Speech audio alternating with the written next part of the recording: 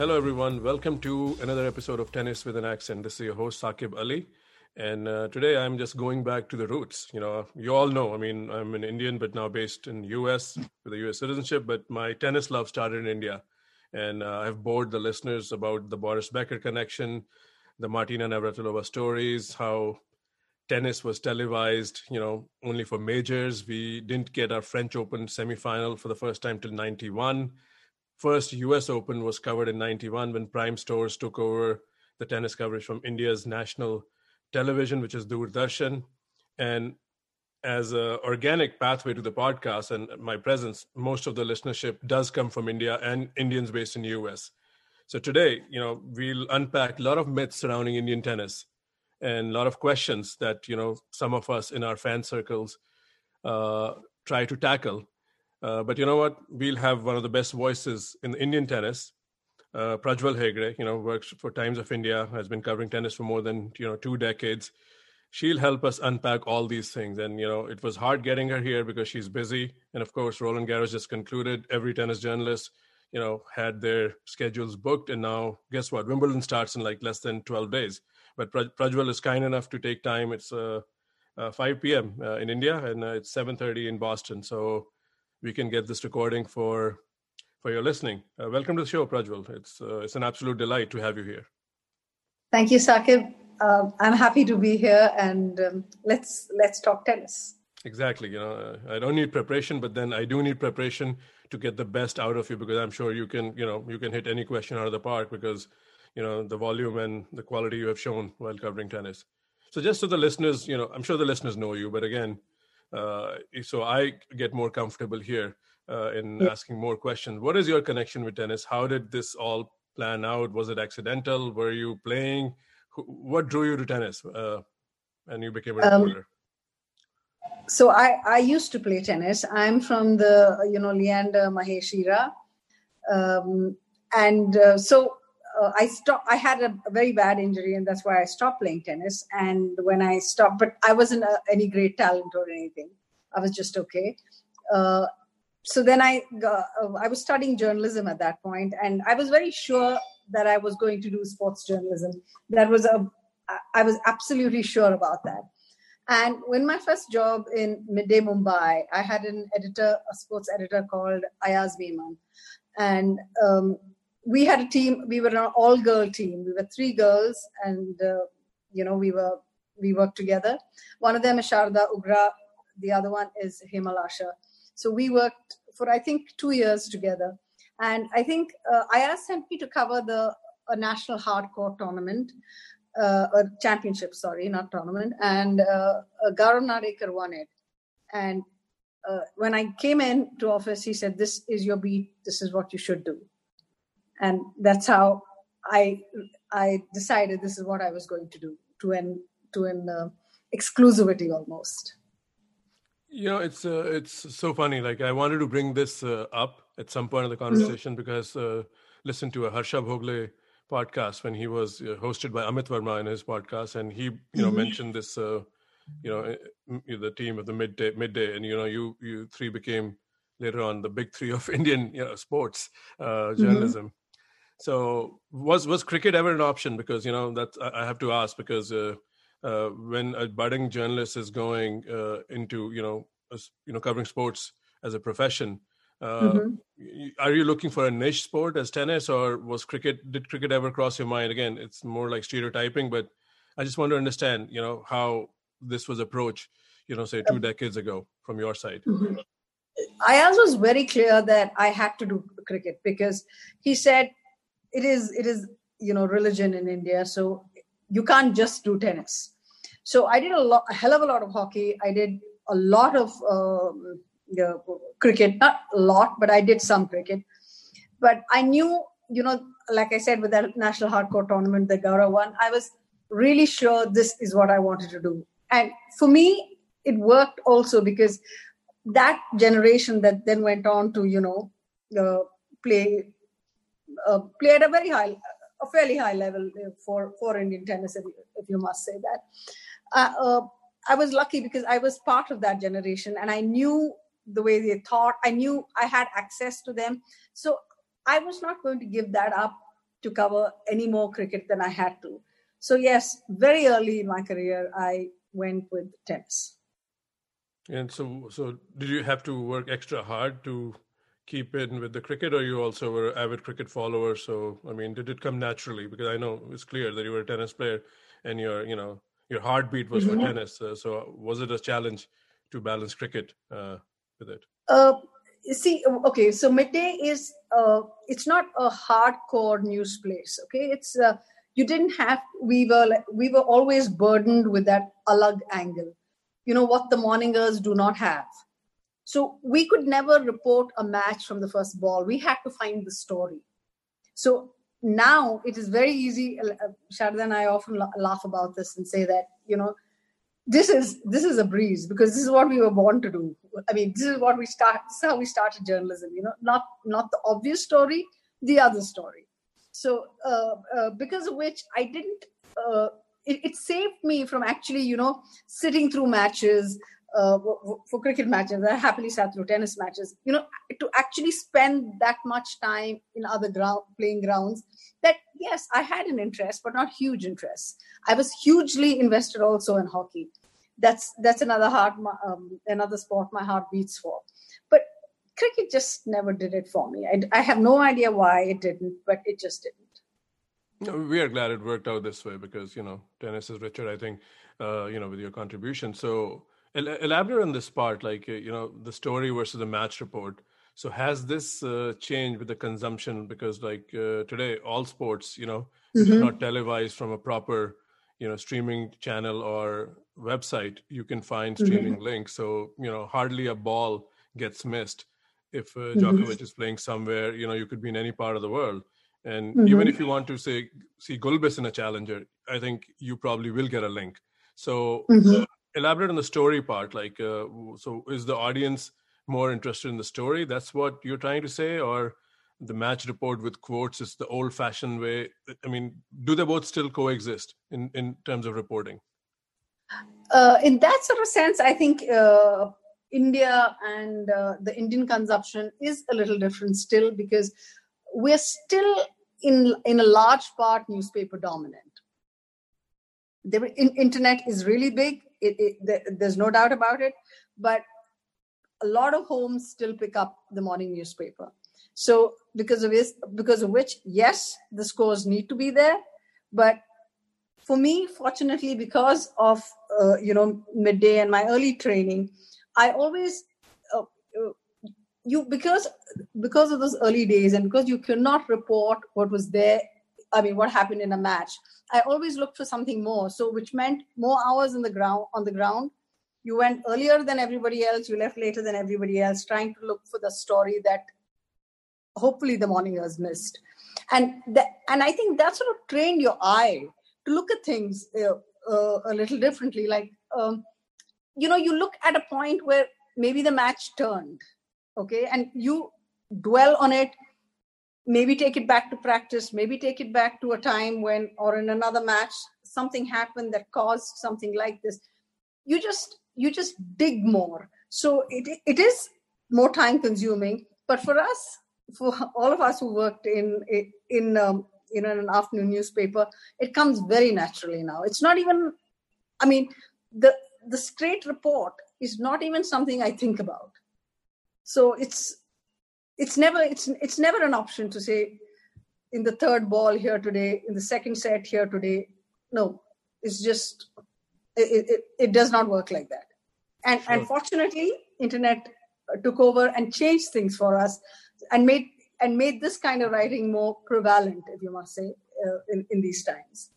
No, you're absolutely right. I mean, I miss, India, and I miss the early morning newspapers. My father used to have, because he was a sports fan too. So we used to get the Statesman, the Pioneer, the Hindu. There were times we used to get 5 newspapers on Sunday, and then I think 2 newspapers every day.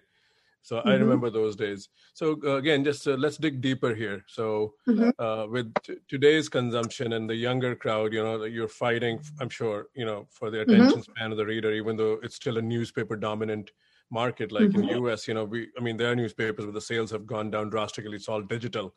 So if you are covering, say, a big match, or if you're covering, say, Roland Garros, how do you divert I'm sure you have total leverage what to cover. How do you pinpoint your energies on story? Do you want to follow Djokovic's 19th all the way? Do you want to, and of course, follow Federer's comeback and Nadal's dominance? Or do you look for other global stories? And what part of the Indian coverage occupies your space? Like how Bopanna is doing in doubles? Is that a balancing act, or is that a preferred, mode for the reader? Because, tennis was always international, but I want to know, like, how much of Bopanna and, Ram Kumar and Nagal are on your radar compared to the big three, and what, which way do you lean for your stories in a major? When you start off, Saqib, for me, it is when I start, 2 days before a slam or 3 days before a slam, when you get there, what you're looking at is entirely Indian. Because there is a chance there's a guy in the first round, or the qualifiers are just ending. So those days are exclusively for our players, because that is the last chance you really have with your singles players, right? Because we haven't had many, second rounds or even second rounds. So yes, so that is the time I give entirely to our players. I don't. I'm usually the only Indian there, so that's how for me that's non-negotiable. Whatever anybody else wants or doesn't want, that time is for an Indian player. Yes, after that, it is, like you said, it's always been a global sport in India. So the Federers, the Nadals, the Djokovic, they are big. There is a Serena, Osaka. They are like humongous. So there is a huge hunger for, news on that, which I think I have to always follow. And also, while following that, you always have one developing story, one qualifier breaking through. In every Grand Slam, you have a great human interest story that's, and which you have to follow. So, so in a way, it is easier, I would say, for an Indian journalist, because there's lots of stuff happening. And in a way, it's almost heartless, because, you don't have your own player, and you want so desperately to have your own player. And you know that the only way the sport in this country can grow is for it to have an anchor, in your own player. We need a top 10, or not even a top 10, I would say a challenger in each, in the majors. And if we don't have that, it's hard. It's hard to cover, but yes, it has to be done.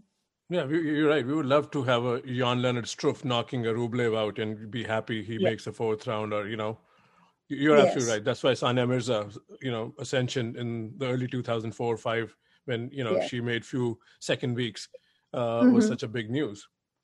So again, this conversation, can have many, we are at a circle, we can, like a rotary, we can go in many directions.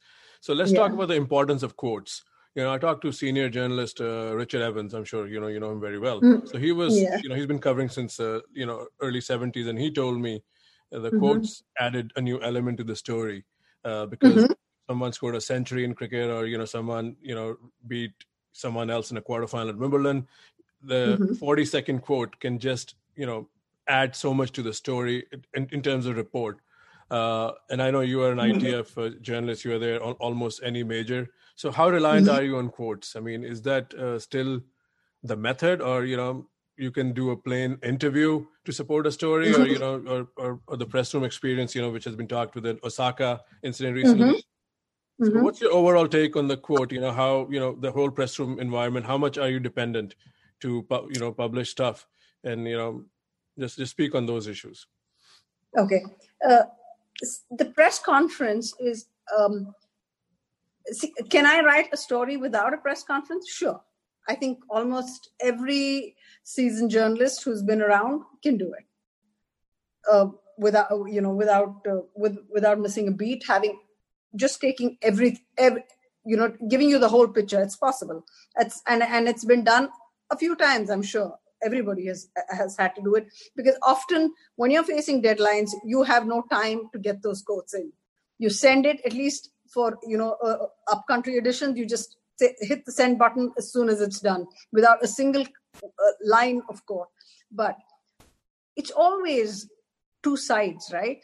There are maybe things we did not know, we did not notice in a match. So when a player then comes and tells you, no, this is not why this happened, or this is not why I started slowly. I was not nervous. I was, for whatever reason, I was, I started slowly, or I lost a few games. It gives you perspective. It makes you understand their story. And finally, Saqib, what are we doing? We're telling stories, right? We're telling a story to the reader. And you have to have it. You have to have the full 360-degree take. And because of which, you cannot. It's a simple thing, Saqib. See, when you have a job, any corporate job, you might have to swipe into work every day, right? And maybe there are people who get a little, scared to swipe or take the elevator or whatever. You can't say, I can't do that because of XYZ reasons, and then say whatever you want to, you can cut from my salary. You can't do that, right? You have to work towards it because that's the system. It is a system that has worked ad nauseum in selling tennis as a sport and as a story, which is, I think tennis depends on it. And like I said, can we do it without the courts? I'm sure we can. But is that the way to do it? I don't think so. We need that interaction. It is important. And also, I think, at least with most credible media, they will. What social media does not give you is the balanced story.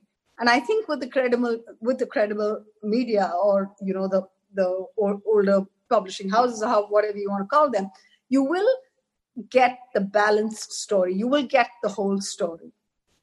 And I think there is a real crying need for that at this time. The whole story must be told. But due to the rise of social media, players taking, their their media fortunes in their own hands, especially the famous ones and also not so famous ones, because that's the direct connect, right? So, and media, a lot of time is just such a generic term, be it sports or politics, it gets thrown out loosely. And I'm sure people who work in the media don't like that, but that's a part and parcel, everything's blame on media. Oh, media is lazy. Or media is this, media is that. And I've been in media rooms, like I said, in Miami, and sorry, a little digression, but I'll come to the question. And I also was there as a fan. No one was paying me. So I was like a kid in a candy store, running around for interviews, running around to court, seeing matches, going in the mix zone, get 2 minutes with Goffin, 2 minutes with Pliskova. So, and I thought, when I saw some questions, again, not to disrespect anyone, I didn't understand the process. I'm saying, I know more than these people. Why are they even here? Why are they asking this? But then you certainly realize, as you become friends with other journalists, you understand the business. Someone could be there just covering for a local newspaper. Their profession may not be tennis, but that was a day job. They got assigned there to cover 3 days of Miami Open. And they might be writing a fun story about, if pink is the color for 2017 Miami. And I thought, that's not the first question you should ask. So again, I've learned this, and I've been only to Miami twice and 3 times to Montreal, and maybe, a handful of tournaments. So, and, you said something important, the dependency on quotes, is it needed? It's not. So, I get that. So let me get to the other part here. When people say, this player so-and-so has a good relation with media, and so-and-so does not. So, so let's take a look, closely examine that. Do we need a good relation with media? I mean, I know media is like an extended colleague of the player in the larger ecosystem, but they have their own responsibilities. So what does that mean? And more importantly, is it important to have a good relation or not? Because a lot of times this gets thrown around. And since you're a senior member, you've seen them all, from the Sampras and now to Rublevs of the world. So throw some light on that. I'm sure it's good to have a good relation, but overall, just talk about this, in which way it's more appropriate, the relation between players and media. Like with all things in life, I think it is. It works to have a good relationship with the media. I think it helps, but is it the only way? I don't think so. There may be players, half the press room does not feel anything for. But you might connect to 1, 2, and that's fine, because at the end of the day, Saqib, we're there to tell the story. So if you come in and you just start snubbing every reporter, no, that's not going to work. Or if you're just going to be rude and put a reporter down, if you're going to say, I can play better tennis than you will ever be able to play, okay, that's fine. That's how you want to do things. I don't know whether it harms a player as much as I think that it's not somebody the media will cater to, in the sense that and mostly I want to tell you this, if people, it is some of the ones who may have had some success and who are that way, not the you'll never hear this from the Serenas or the Federers or the Rafas. They understand the importance, or Djokovic, they understand the importance of the platform and why it must be there. So it really, actually, at the end of the day, it doesn't matter. It's your result. If your result is good, even if you come there and snub us, the story must be told, and we will tell it. So if you can control your results, that's the most important thing. But in engaging with the media, like I think by far everyone, the person who's just swept it all would be Roger Federer. He is just outstanding in the way he deals with deals with you in press conferences. He, even in smaller toe stops, he goes so far as to tell you, have I answered your question? And it's not like he does it once or twice, probably once every day, because sometimes he doesn't understand what you're asking. And it helps, then when your results are not so good, that helps. That's one side of it. But if you have your results and you don't care about the media and you don't feel you have to be nice or even polite, well, that's fine too. As long as you come in there and do your job, it's fine. No, that's good to know. So let's focus on the big three a little bit and their media demands. Mm-hmm. Andy Roddick said, I think he played that BNP Paribas exhibition at Madison Square Garden with Federer, I think in 2012, and he said, he was a former world number one and, for the longest time, the best American player. And he said he was amazed when he saw, when they did media, he said he was amazed when he saw how much media Federer had to do in that Madison Square Garden event. And Roddick said, I don't even have 10% of his obligations. And, he was so much patient with the media. Again, we can go on, we can find accolades about, all sort of things. But has the media relation, or how do I say it? Has the media following of tennis changed, say, in the big three era compared to the tail end of Sampras, Agassi, Becker era, whatever you saw? So how do you compare the two landscapes, especially if you look at the men's tennis in the early 2000s to what it is now?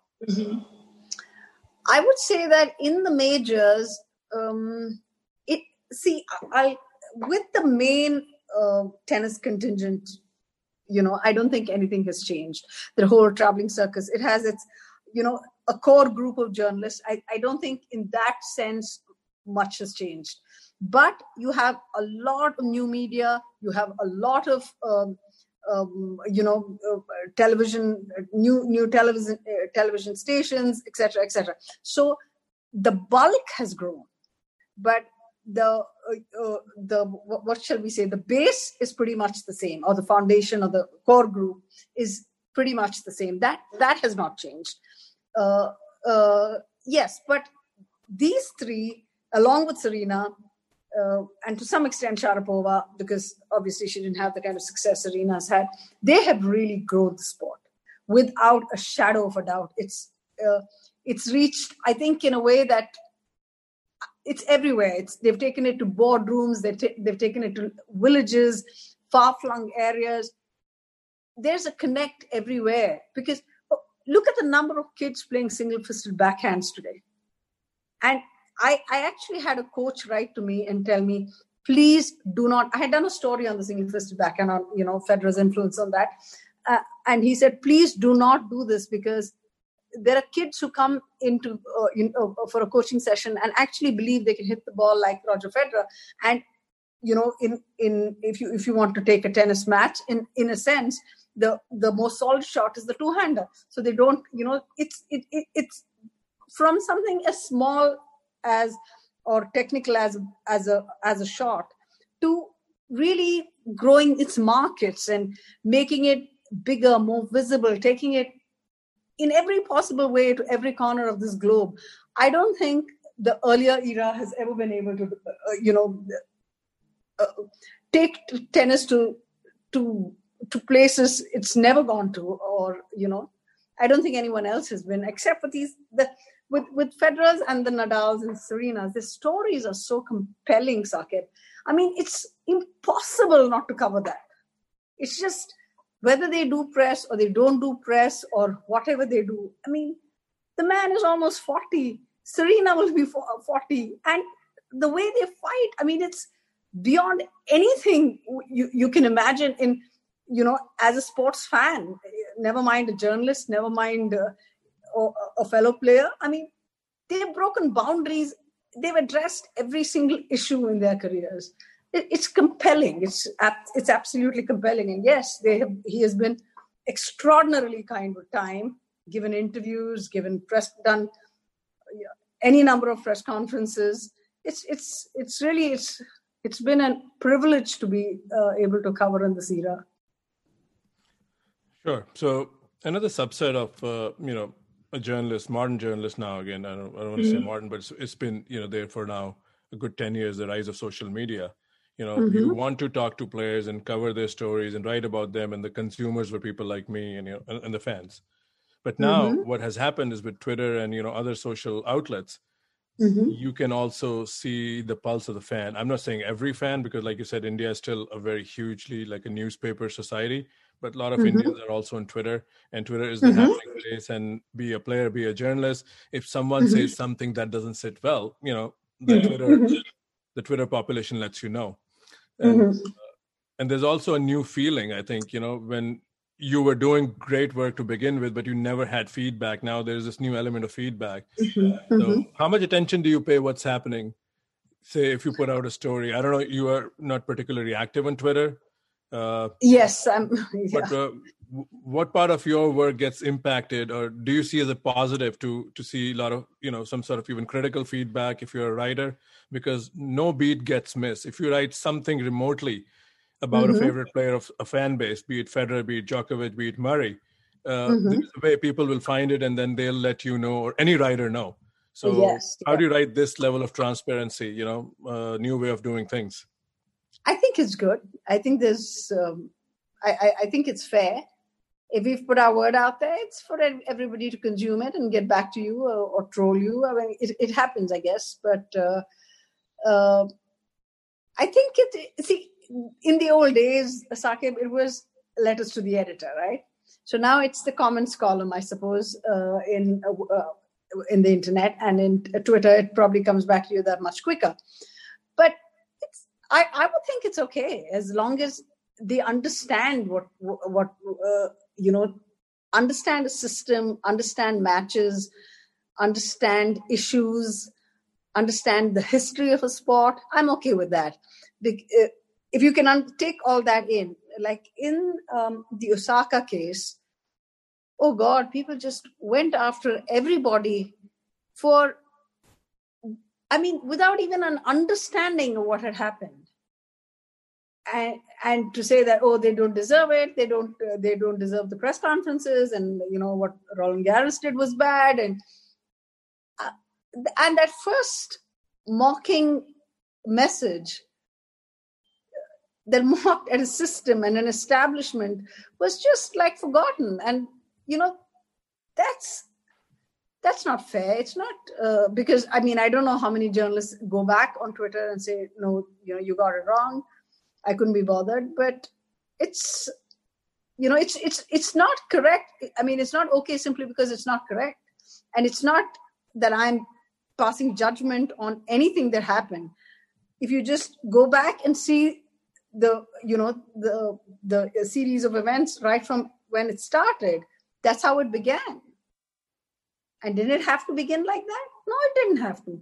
No, so I had someone coming and saying to me that, it's not what if and what becomes. It's, how they treated her was bad. I mean, that was a reaction. It was not the action. So, I mean, I don't know. So yeah, I'm okay with criticism, with complaints, with comments. I'm okay with all of that as long as there is an understanding of things. There is an understanding of the history of the sport. There is an understanding of how things function. If all that is there, yes, absolutely. I mean, nobody's perfect. So yeah, go after us. I'm okay with that. But like I said, there should be an understanding of things. No, you're right. In the larger subset, there is overall lack of empathy. And, I can also raise my hand. I've been that guy. You see someone make a smallest error while reporting or tweeting about a match. Everybody, quote tweets or retweets saying, oh, this person, messed this up. And, we all make mistakes. And there's this whole judgment culture, right? And I've been trying to stop myself because, recently, I think senior journalist Chris Otto, I think, asked Novak Djokovic when he beat Nadal and at Roland Garros. He just missed the part active player. And then everybody and their grandmother and their nephew, everybody in the world pointed out it's Robin Soderling. And then he was muted. And, this is, and we all have to sit back. One, it was an honest error by someone who has a body of work, who knows the sport well. And of course, he might not know few things. He's the first one to admit, but he of course knows it was Robin Soderling, right? So these errors get magnified, and we all pretend that we don't make mistakes in our day jobs, right? But the larger subset is, like you said, there's a reaction to it. Now, some people will say, "Oh, this is a journalist, who asked, world number one about the dominance of Nadal, and he missed this kind of detail." But what people are overlooking is, the impacts and aftermath of that a credible journalist got muted. And they are like, you will admit, there are like people in there, like who've asked questions, little out of line, like the question shouldn't be there when someone comes from a match, so it's tough to paint everyone on the same brush. And, and we all have given judgment. I've even spoken about a guy on my podcast. I was embarrassed when I went to Montreal. And then, now we are like Twitter friends. And it was so wrong of me to highlight his question in one of my episodes and kind of mock him. And you live and learn. I'm happy to admit he called me out and we made peace. And I didn't realize I'm offending him. But, that's a quick judgment culture there is. And then, but then at the same time, we don't have time to give people benefit out who we don't know. We are on Twitter. We have mobile device, the most powerful thing we have. Boom, we tweet something and we'll just put it out there, get 15 likes, 2 retweets. And, in a matter of space, we might have just, fractured someone's confidence. So we are going so much into the world tennis. So let's take a look back at the Indian tennis. I have a subset of questions here. So it's Sumit Nagal, right? Okay, guys, it's Nagal. It's not Nagal. A lot of people have asked me. So it's official. I asked Prajwal how you pronounce his name. So again, going back to media's responsibility, is there some responsibility? I'm sure every newspaper or outlet has done a story of him, but how do we project him or his, if from your lens, how do you project him to the Indian masses? I mean, that's again, how do you break a player? I mean, to the respective audience, is it organic, or sometimes you do a couple of stories if the results are not there? Because what comes first, results or the story? And at what point there is no story if there are no results? So when do you make that decision? I think, at least with me, there has to be results before I break. I try not to go with backstories or, if somebody dials me in and tells me, watch this player, I try not to go because I like to watch a player and figure the player out. Yes. So, I can say the same with, say, Sania or Somdev or Leander Mahesh even. And now Sumit, Prajnesh, Ankita. Yes, I like to watch the players. And how do you break them down is, I try and report their matches or tell their stories as is, without comparison to comparing them to another 23-year-old from Germany or whatever, and I like to have the technicalities in there, like the pace of their serve, their ground game, the kind of errors they're making, because just to give it perspective, not so that I don't want expectations to be raised, but when you tell a story as is, you're able, I think you're being fair to the player without, putting undue pressure on the player. So I think especially for Indian tennis, it's important to say it as it is and without comparison to any other country or system, or, because what India has is unique. I mean, nobody has this problem that we have. We have a tremendous tennis history. And here we are, unable to break through. Right now, as we speak, we must be having 2 players in the top 150 of the world ranking in men and women. And I would even go so far as to say it is our number 1 individual sport. But yes, so to tell that story is, Saqib, it's hard. It's hard, but I won't say that it is that I feel bad saying it, because yes, I want more success. I want our guys to have, but I understand it. I really, really understand the struggles of a Nagal, of a Prajnesh, of a Ram Kumar, of an Ankita. I truly, truly get it. And, any success they have is, I think, has to be said as is, because it is big. And, we will not understand this. Like often on Twitter, you have people saying that, oh, they're always losing in the first round. They're always losing, like in a Grand Slam first round or something. I want to say, there are just 128 players in the draw, and they're one of that. And it's how many people do we know who are top 100 in the profession, right, in the world? So. Yes, it is that way.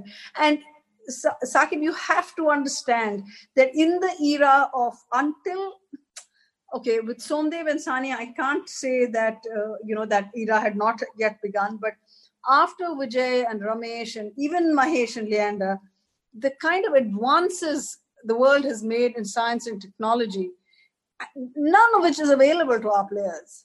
They come from always Indian tennis, or the players that we've had, are a product of their parents' dreams. Sania is, but not Somdev. Somdev made his own journey. But NCAA help, right? I think that's where. Yes, he played collegiate. Yes, that's what I'm saying. He's done it his way. He's done, like hundreds of Indian kids go out and play the NCAA. One boy made it. One boy missed exams to go and play futures, God knows where. One boy, managed with whatever coaching he could get from that to take it onto the pro tour, instead of just, sticking on with a career in whatever. What did he study? Sociology. Go on in those lines. He took the plunge. It's very hard to take that plunge for a middle class Indian. It is very, very hard choice to make, tennis, because just such few people succeed. And when you compare, who did Naga lose to yesterday? Okay, whoever. You take Sumit against his opponent and look at that other player. He comes from a system. He has backing. Sumit is just pursuing it on his own. He's got Somdev with him now. He's got, when you're finished one day and you just sit down at the end of the day, there are so many things to deal with for an Indian player, and a person from America or Japan or, Australia don't even have to think of, because they have so much support. And I tell you why I understand this, Saqib, is because my journey itself has been a lonely journey. As a journalist, when I started out, there's no other Indian journalists. I've done, every little step is a huge hurrah for me. It's because what a British journalist or an American journalist or someone else just is, it's something automatic. It's not that way for me. I have to learn, and I can understand why these kids take so long to make it. By the time they actually realize what they can do, they're already like 28, 29, and then you're dropping off the curve. Sure. So it is. I'm sorry if I didn't answer your question. No. I think you answered actually a lot, and you also planted the next few questions. And you're right. Again, I was saying the judgment culture. As a lot of time the fandom, even the sometimes snarky remarks, "Oh, we are a country of billion people, and we don't have someone in the top 50." That's coming from a place of good, even though a Nagal or a Ram Kumar doesn't want to listen to it. But let's then keep asking why, and then we arrive at the Tennis Federation, and you said they don't come from a system. So how has the federation evolved over the years? What are its strengths? What are its weaknesses? Has it even grown? Again, like coming from a total vantage point where I don't know. I mean, I follow a lot of tennis, but I don't know the roots of Indian tennis. So then a lot of my listener base are Indian in US and other countries, and they want to know why. And if Sania is a product of her parents, hard work, the federation cannot take credit. So what is the gap here? And let's just give an overview where the federation is. What does it lack? What is it trying to do to promote the sport? Is it role models? I mean, fire away. I mean, I don't even know what the right question is, but just educate us about the federation's relation to the players and what does it do? Okay, so Sania was, I think, the last of the players. I don't know what their age difference is. Somdev and no, it would be Sania would be the last of the, the product of their parents' dreams kind of player. And,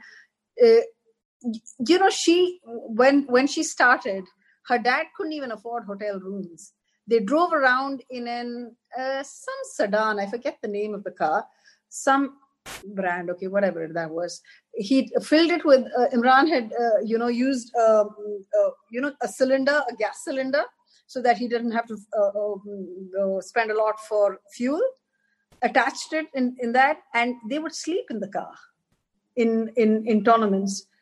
Or they would take one room so that Sania could get the rest, and he could, he would sleep he and maybe Nasima would sleep in the car, and so that Sania could have a proper hotel room to herself and prepare. So when you talk about a lack of a system, that is what I'm trying to say. There is no system. There never was. There isn't one, and I don't know if there will be one tomorrow. The thing is okay, so what we do have, Saqib, is a whole lot of matches. We have a lot of futures matches. We have a lot, I'm not sure if we have that many challengers anymore, but there was a time when we had a hell of a lot when, Leander and Mahesh came along. So we have ITF, the smaller grade tournaments. We have a lot of tournaments, but we don't have a system that feeds these tournaments. We don't have the coaching. We don't have the technology for training. We just don't have a plan. We never had one. So you will find every now and then players just coming, by themselves. Now, if in the middle of this pandemic, every country has had a national base where their players could train. We didn't have. Our players were wherever they want. Sumit's in the first wave. Sumit stayed in Germany.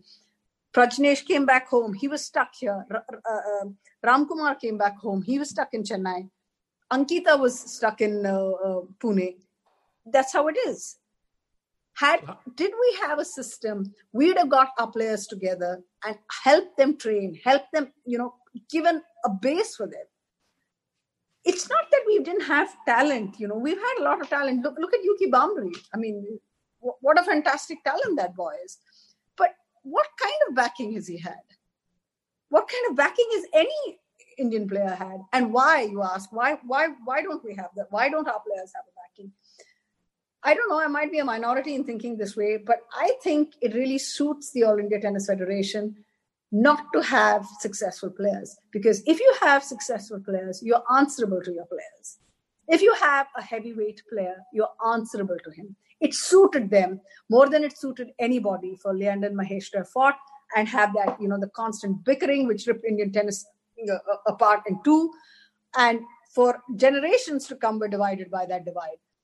So Yeah, yes, that was an ugly spat. I mean, I didn't even want to yes, go there. I mean, not that yes, other federations haven't had that. Becker Streak had its moment, but that was just yes, like a soap opera. I mean, that was just painful to even yes. to even read about it in the news. Yeah. Yeah, and it suited them, It suited this federation to divide and rule.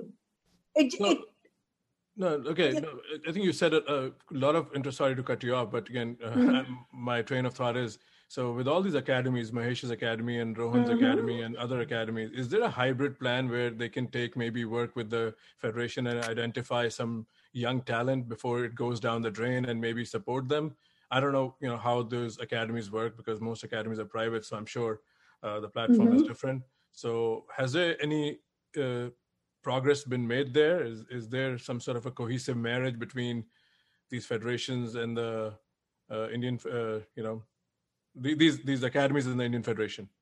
Yeah, no, I don't think there is. I absolutely don't think there is. And actually, I would be really happy that there shouldn't actually be Sakib, because if it would be fantastic if the AITA would drop a plan and say like a Mahesh or a Rohan or a Leander, if you all give us your top players, or at least have a list of the top academies where they take the best players and say, okay, we back you guys.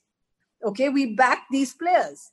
We have a talent pool of, say, 20 under 12 players, 10 guys, 10 girls, 10 boys, 10 girls, and take it from there. No, they don't want, Sakib, when I say they don't want a top 10 player, I mean it. They don't want one. Because you're answerable to a player then. You have a voice. It suited them for Sanya to shift her focus to doubles. It suited them.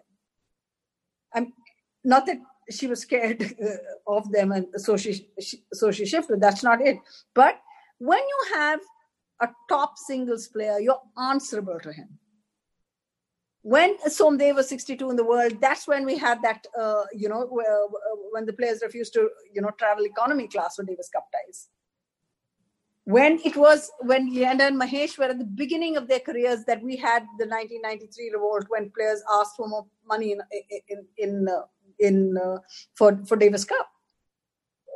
When you have a powerful voice, you listen to the player.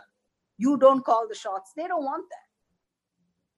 Okay, so it's not that we lack talent because, the early days they used to be, we are not that tall and big like a Boris Becker or, No. like an Andres Gomez. So it's administration always. And again, in cricket too, like as much as the Golden Goose cricket is, everything's coming out, like the fans and the popularity is the biggest currency. The BCCI administration leaves a lot to be desired, cats out of the bag. We don't have to go there. So tennis being an Olympic sport, and like you said, it's one of the best or the foremost individual sports in India. Even then, there are no efforts to groom some sort of talent because even a medal through doubles will only be a possibility if you produce world-class doubles players. So it looks like there's no work in progress to meet the world standards. Yes. Yeah. No, there isn't. There isn't. If somebody like an Agal or Ram Kumar or one of them just go there and start winning, or a Prajnesh or an Ankita or a Karman, just for the strength of their own will, something can happen. But yeah, is there a system? Is there a plan? No.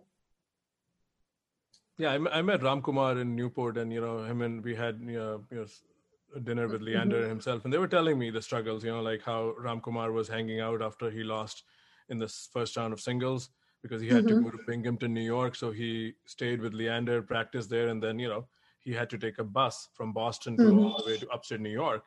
And the choice was to go to Chicago or Binghamton, and that just gave me full appreciation. The decisions they have to make. And playing tennis for money is not easy. And then, you add in all the other things that we don't know, the lack of financial support from the federation and even shoes. I'm sure shoes are expensive if you don't have sponsorship. How many shoes you go through as a pro? I mean, that's something we forget. Exactly. When I think Yuki was ranked 80, 81 or something like that, won Australian Open. And he was playing without any sponsorship. that's when you can't. And really, Saqib, for India, this is not difficult. And we have said this ad nauseum, discussed it. You have Indians living all over the world. We're such a large population. All you need to do is find families that take kids in to, for if they're there in Melbourne for 2 weeks, if they're in wherever for 2 weeks for a tournament. You can easily discount the travel if you want to. If you really want to pursue that plan of producing a champion.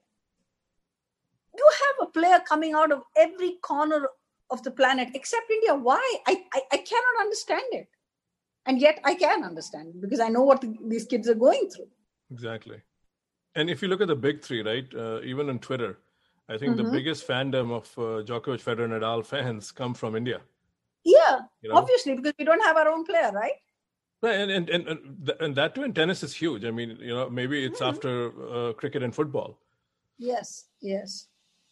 No, that's not a good truth to explore, but I think that, you gave a lot of important answers, and, every fan should listen to this and maybe see, especially in the big cities like, London, New York, and, all the Masters 1000 Grand Slam cities, maybe, we should approach and maybe to some way, comfort these players and offer them our support. All right. Yeah. So last few minutes of this, let's talk about, your journalism days. That's how it started. So, now we have so many women covering professional sport globally, but the story coming out that, it's still outnumbered. And I was just telling my sister the other day, like, in tennis, I was introduced, always calling it men's tennis and women's tennis. But now I keep hearing women's cricket and men's cricket. That doesn't even sound right, but that's the kind of change we need to embrace. Why is it cricket and not women's cricket? So going back to your coverage, what kind of challenges did you face? I know tennis is always an elite sport in India, but was it any different covering tennis as a woman than, say, your peers who were covering cricket and the challenges they were facing? I think it was lonely. It was very lonely, Saqib. See, with Sharda and with the other girls, there was someone else they could talk to. There was another girl. There was another woman in the room. There was nobody for me. We're a small fraternity, which means when I travel, I had no one to room with. I had no one to talk things over with at the end of the day. It was very very lonely. And I think, that's what I remember the most. But more than anything, what I remember of that time was this, I was just so grateful, Saqib, to be wherever I was, all the tournaments that I got to cover, everywhere that I went. I was the only one there. I was the only Indian. There were no men or women. People were kind. I think the international media in tennis is very generous with their time, with, explaining things to you. It's not easy, but it was, I had a lot of help and people were kind to me. It was very, very difficult when I was doing challenges in India. I remember I was covering a Davis Cup tie. I think it is India and Chile.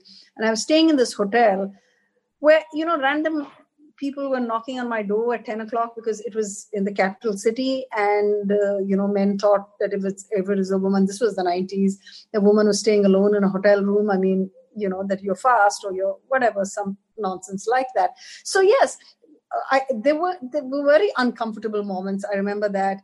And obviously that thing of, even in your own desk or in your own office, that actually a woman knows sport or a woman. And okay, with me, it was very grudgingly accepted that I knew my tennis and no more than tennis because I played tennis, So, so you're faced with all these difficult things. But, I don't remember so much of it, Saqib. I'll tell you why. It's, I think, the fact that I really loved the sport and I was truly, truly grateful to be where I was. But I wish, having said that, I was more aware of these slights, more aware of of my fight, the grit and determination that I had in pursuing the sport and, tracking it down everywhere. because I would have made it easier for the girls that came after me. If I had spoken up when I did, or revolted when I should have, when people put you in boxes because you're a woman, and that you had no business to know things. I don't know if you know this, but there was a story done on Shardami and Hemal, the all-women sports desk, slaying us for being sports journalists who knew nothing more than, what was it, a turn of phrase or some shit like that. It is. So I wish I remembered those things, and I wish I'd spoken up in those times. I would have made it easier for the girls that came after me. So I'm guilty of that. But I think the reason I survived was that I could, I just rode with the blinders, and I just said, this is what I love. This is what I'm going to do. And this is what I've done, I guess. Yeah, I think, again, we hear so many of these stories on all these podcasts, on all these forums. And, as a man, like myself, you sometimes have blinders on. You don't even know. I mean, the struggle of a woman, but, it's never applied to you. So it's hard to say that, I can even relate. But you've heard so many of the stories and wonder, like how parallelly, like in any walk of life, the odds were so stacked against, one gender, and it's just such a shame, But I mean, in a way, you and Sharda and your generation are groundbreakers, and hopefully, there'll be more, women in sports. I mean, we see them already, and it's a better environment because the mistakes of others have been exemplified, and people learn from that. In this, I must tell you that there is my colleague in the Times of India. Her name is Manuja Virappa. She is I think you may have seen us on Twitter. We're all together. Sharda, all of us live in Bangalore. She wants actually lose for women in stadiums. I mean, can you believe this in this time and age? And I was like, we were on a forum somewhere, and I realized, when she said we had to fight for that, and I was thinking, yes, because we didn't open up at that time. We didn't speak up. My generation didn't speak up, so younger kids are having to do that. Had we, that famous 80s, 90s way of being, of adjusting with everything, had we not been that, it would have been easier for them. But yes, I guess they'll make up. They'll do what has to be done. Yeah, and you guys were the first walking through the door, so you have to give yourself credit. I mean, there was a lot of barriers that have been, closed, and and you still walk through those. So yeah, I think I'm sure the path has been paved. You have to give yourself and your generation credit for doing this. But is it perfect? It's far from perfect. It still has to be more equal than it is. So I think we covered quite a lot. Again, it's a perfect note to end this. Any final comments to the listeners, who follow Indian tennis and world tennis? And just keep the faith for Indian tennis. I'm sure we're going to have a player right up there. I don't know when, but hopefully sooner than later. Just keep the faith. We're going to break through this. I'm pretty sure it's going to happen. I don't know when. I don't know who the player is, but there's going to be somebody. Sure. We wish the same, and thank you for your time. We have just went a little bit over an hour. This is a great conversation. Hopefully the listeners will draw a lot of information that's needed, and also, come out and support Indian tennis in, many different ways. So thank you, Prajwal, for your time. Absolute pleasure to have you here. Thank you, Sakib.